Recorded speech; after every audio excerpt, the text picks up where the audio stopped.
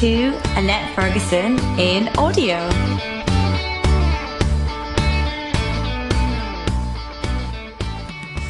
And today we have Anne with us, and Anne is an expert in media relations and runs Rough House Media, which supports clients ranging from international charities and multinationals to small businesses. Services include media strategy and crisis communications, video production, and a range of training courses. Anne, welcome to the podcast. Thank you very much. Thank you for having me. So, Anne, why don't you tell us a little bit about you and your business and what prompted you to head out on your own? So, Rough House was set up by myself and two other, basically TV producers about 20 years ago, because we saw there was a gap in the market or a need for people to kind of present themselves better to the media and, you know, get the better when they're doing interviews, get their message across better. So we started out primarily doing media training, and we also did video production. So because we're all TV producers, or we were at that stage, we started making videos as well. And we ran it as a kind of sideline to our day jobs for about 10 years. And then about 10 years ago, I decided to leave the BBC. I took redundancy and started running Rough House full time. So since then, we've expanded our services. So we offer a lot more of the things that you mentioned as well. Essentially, what we offer are two strands. Services which are outsourced by PR departments and directors of comms. So, for example, for the International Red Cross, later this year, we're going to Geneva to do a series of training courses in how to talk to the media for their senior spokespeople. That's being outsourced by their PR department. But then we also offer some services which are for companies that don't have their own PR departments, so small businesses, and that might be video production, but it might also be a bit of media strategy help. It might be helping them develop a crisis communication strategy so that if something goes wrong, they know what to do.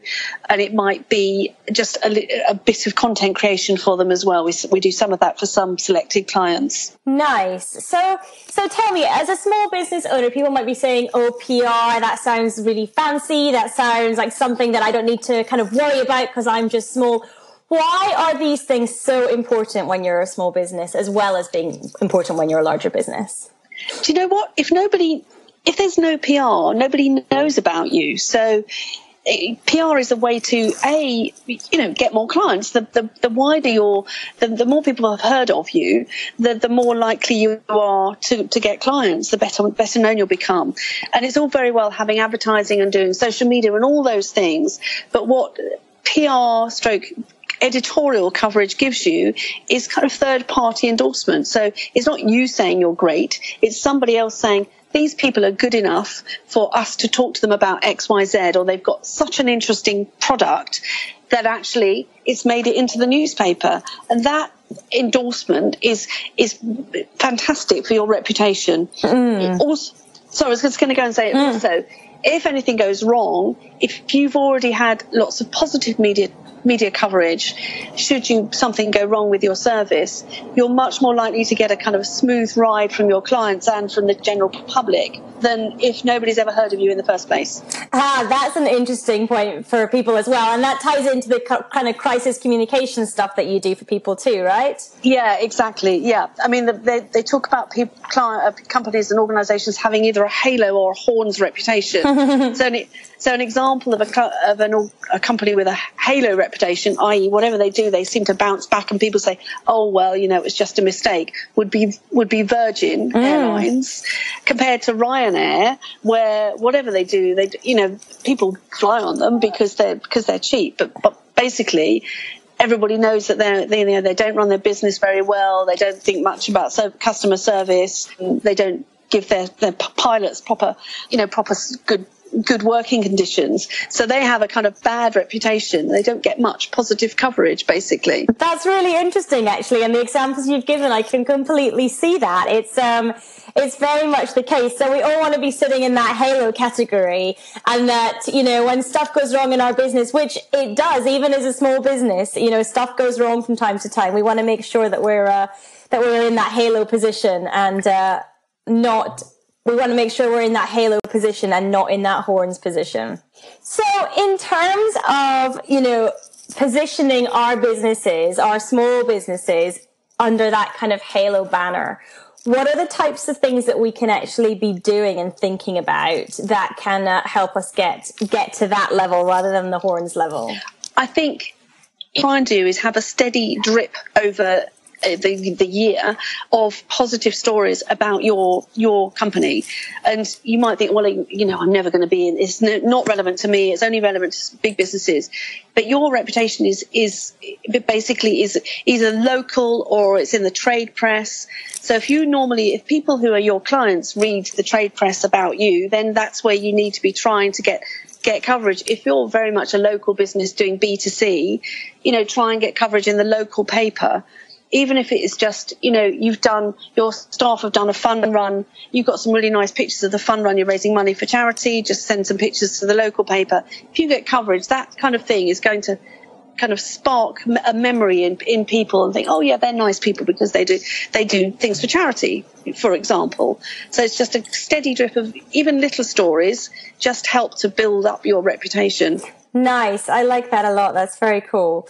And so I know that another thing that you love small businesses to start thinking about and getting involved in, and this is actually something that plays a big part in my strategy this year, is video as well, right?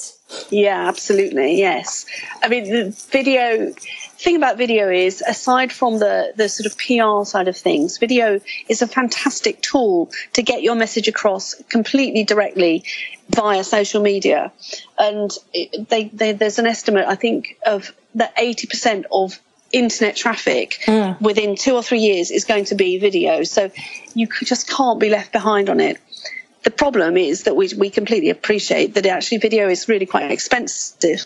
For most small businesses, it's very difficult because if you're paying somebody who does a decent job, you're paying a producer, you're paying a video editor and a cameraman and all those things. If they know what they're doing, they're going to charge you a bit of a premium. Mm-hmm. However, all these things are now within the gift of people to do it themselves, basically. So what we've developed is a course called Smart Video, which trains people how to make polished, almost broadcast quality videos using just their phone and their laptop. And so it's been we've only started doing it at Christmas. It's been a great success because what it means is, come along in the course, everybody has a phone, everybody's phones make videos, but you learn not how to do the wobbly shot. You learn how to frame your shots so they look a bit more professional than you sitting in your living room with a sofa behind you and a plant, trying to do a kind of direct piece to camera. What we do is teach you how to do it so it just looks better, and how to use the sound. There's a few pieces of equipment that we recommend, which is quite, no more than £80. Basically, once you've got them, you've got it forever, including a microphone, and then low-cost editing software, which actually is fantastic. I use it myself for making videos, but also making videos for wedding videos for friends and that kind of stuff. Awesome. I've discovered it. So it's a really useful thing for people because, we know that most people are not going to spend £1,000 or £2,000 on one video. They just can't afford it. Yeah. Yeah, particularly if you're a small business, you want a way to get your message out there that looks professional and looks polished. But yeah, absolutely. If you're wanting to release even a video a month, then you're going to really struggle in terms of just spending if you have to pay a videographer to come and do that, and an editor, and like you say, all that kind of stuff. So, Anne, can you give us any kind of top tips in terms of producing video for small business, in terms of producing the kind of more polished video rather than perhaps the live streaming type style? So I would say most important, hold the camera still. So when we go do our courses, we always send people out first thing to make a video, then we come back and we critique it. And what everybody does is they move their camera around. Yes. And what you need to do is just keep it still, and if you're filming action, you let things move into and out of frame, and that makes it much easier to edit in a way that will make it much more sort of polished, basically. The other thing is if you're doing a video which is you talking to the camera, really think about where you're sitting, how you're sitting, and what's behind you. So you have what's called depth of field, where you don't sit against a wall because it looks like you're about to be shot, but sit in the middle of the room with lots of stuff behind you. try and have something which is professional looking. So you see them when people do it in their kitchen, or, they don't have any lights, or, they're just sitting slumped on the sofa. Try and sit somewhere where you look professional and where you've got some space behind you, because that's going to make it much easier. The other thing is to just strip down the distractions, because what you want is for people to listen to what you say. And so if you're wearing kind of slightly mad clothes, or if you've got your hair all over the place, or you're wearing a very, a distracting badge or so, or tie or something, people are going to look at that. They're not going to listen to what you say. So keep it very simple and sleek, but classy. And so people can listen to your message rather than just, think, what's that she's wearing? Where did she get that top? Or, my God, he's got food down his top. Just try and keep it simple. Yeah, I know I've also been distracted in the past as well with people with really jangly earrings on, and you kind of always start staring at those rather than listening to what people are saying, or if they're positioned where it looks like there's a plant coming out of their head or something like that, that can be quite off-putting.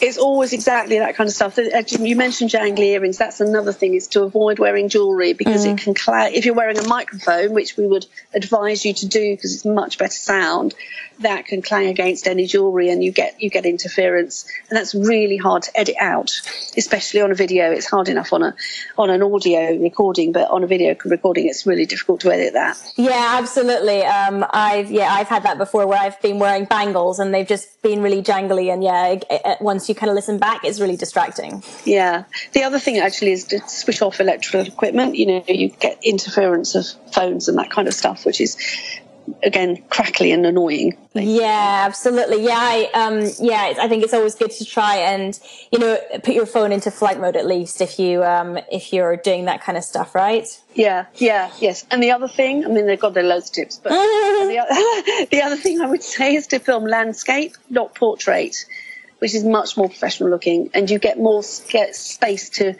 sort of show stuff if it's landscape. It's a kind of a bit of an argument between people, because lots of people now, because they have phones, they film portrait, but landscape looks more professional. Yeah, and I think it probably depends as well on where you're kind of uploading the video to, right, as well, because if you're uploading it to YouTube or something, then landscape looks much nicer.